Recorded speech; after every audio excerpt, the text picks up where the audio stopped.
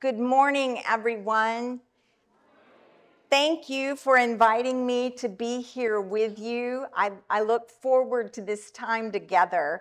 And what I really look forward to in the next few months is hearing your stories. And so I invite anybody who wants to meet with me and come and talk with me. You can either give me a call or you can send me an email and we can set up an appointment. You can come here, I can come to you. We can meet someplace for lunch or something. I'm just here and I'm ready to, I'm here and I'm ready to hear. That's kind of corny, isn't it? Okay. This is a beautiful psalm. And if we had a top 10 list of biblical scripture, this would always make it in the top 5. And as a chaplain, if a scripture was asked for, it seemed like 9 times out of 10, Psalm 23 was the one requested. Its beauty and comforting familiarity join those who hear it into a communion of saints. It bridges a time between times, and it offers solace and peace. And it seems to pull the reader or the listener into the eternal now. Sometimes, though, we become so familiar with Scripture that it sort of grows soft and cuddly. It becomes personal to the extreme. And we fail to see the political, I'm not talking partisan politics here, I'm talking about the organization of people, dynamic and transformative message that it holds. Now, some say the 23rd Psalm was written by David when he was on the run after his son Absalom's rebellion. This scripture is a religious statement, a spiritual stake in the sand, and a political announcement.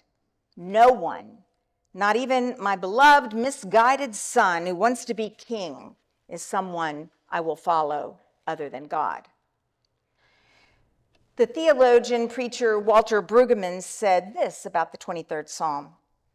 The very first word, the Lord, or Yahweh, the first word is the peculiar name of the God of Israel, the one who makes heaven and earth, and the one who liberates and heals and commands. Yahweh is my shepherd. And to think that shepherd might suggest an idyllic pastoral scene, In fact, however, the term shepherd is political in the Bible.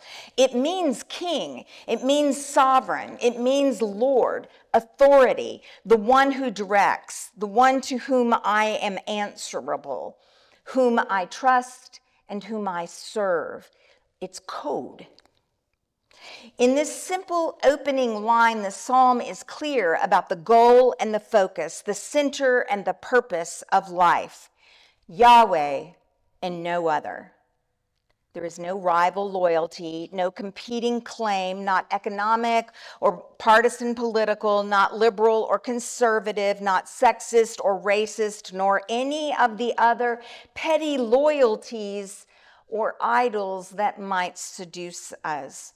It is a mark of discernment and maturity to strip life down to one compelling loyalty, to be freed of all the others that really turn out to be idolatrous. And many of us think this scripture is about facing death. And for those of us who have an existential bent to ourselves, isn't everything.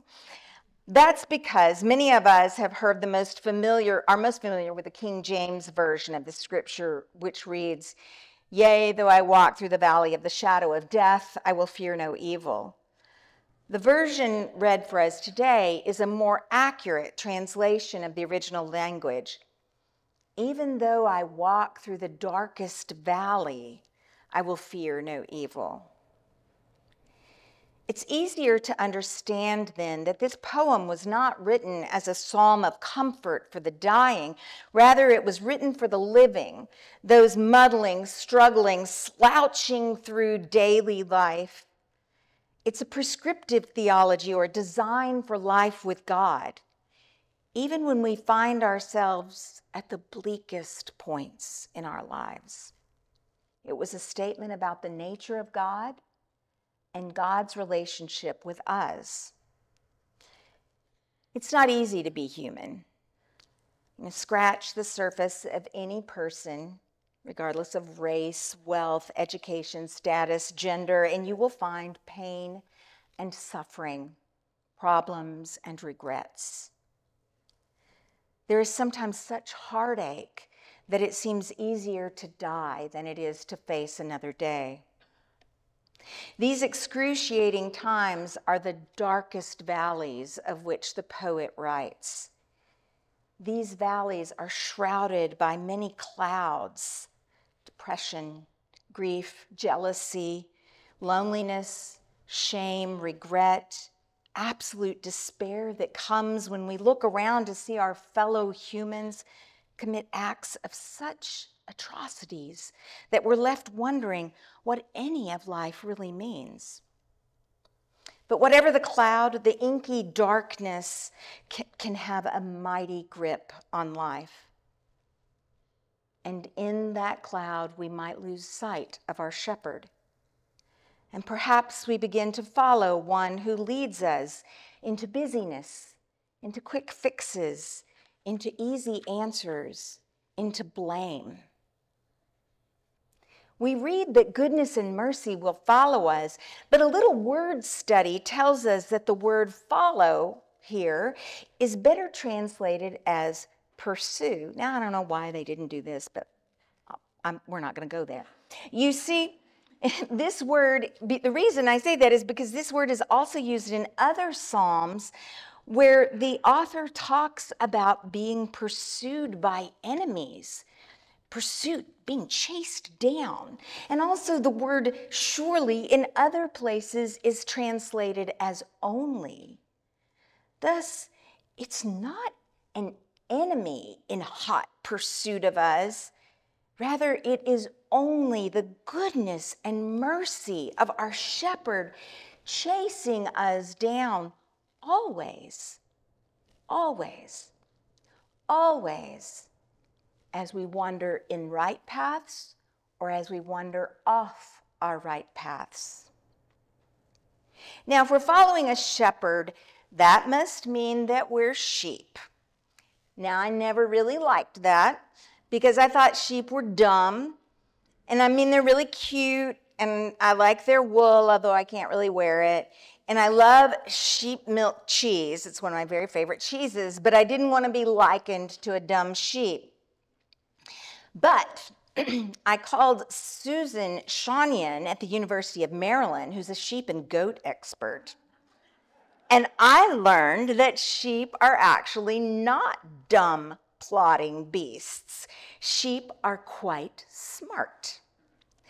They can recognize at least 50 individual faces, and they can remember them for longer than 2 years, which is a talent that is greater than many humans can have. They have been known to foil cattle guards by rolling over them instead of stepping on them. And they have intense, complex social arrangements that allow them to work together as a flock instead of competing for individual decisions. But it is precisely because of this strong flocking instinct and a failure to act independently of one another that sheep have been universally branded as stupid. But sheep are not stupid. Their only protection from predators is to band together and follow the sheep in front of them and beside them. If a predator is threatening the flock, this is not the time to come up with individual creative ideas. If a predator threatens, they act as one. We live in a world that can be frightening. It can be cynical. It can be self-absorbed and hateful.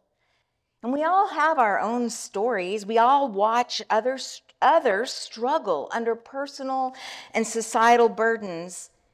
And we all wonder now and then, how am I going to get through this? Or how do they get through that? And we all share worries. We watch and we read about people walking all the way from Venezuela only to be met by floating barriers with saw blades in them that seem plucked from some dystopian movie. We watch and read about and know people who a week ago were living their lives in all the normal ways that people live, and yet who today are held hostage or worse, and others who are held captive in a place with no place to go while bombs fall on them. In his teachings, Jesus told us not to worry about tomorrow, that our concerns of today are sufficient unto themselves. And I always think, well, I know he meant well, but there are times that, I say, really, Jesus? You didn't have the internet. You didn't have to deal with rapid fire assault rifles. He didn't have to think about climate change. He didn't have a 24-hour infotainment news cycle that kept him constantly engaged, enraged, and fearful. And he didn't have kids. Really.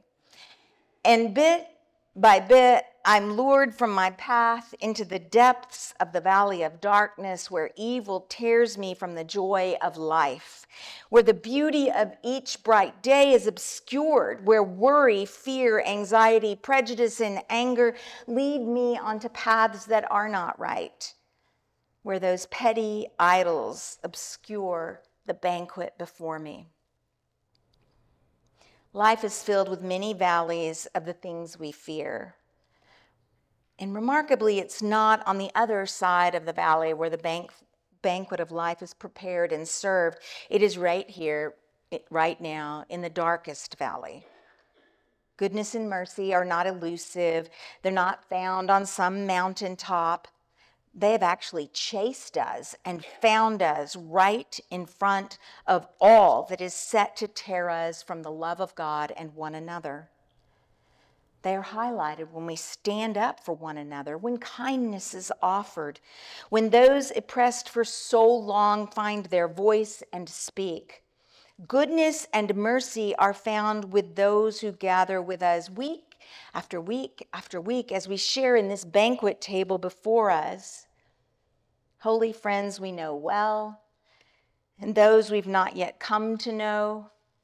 Holy friends that we really enjoy, and those that we find pretty difficult to relate to.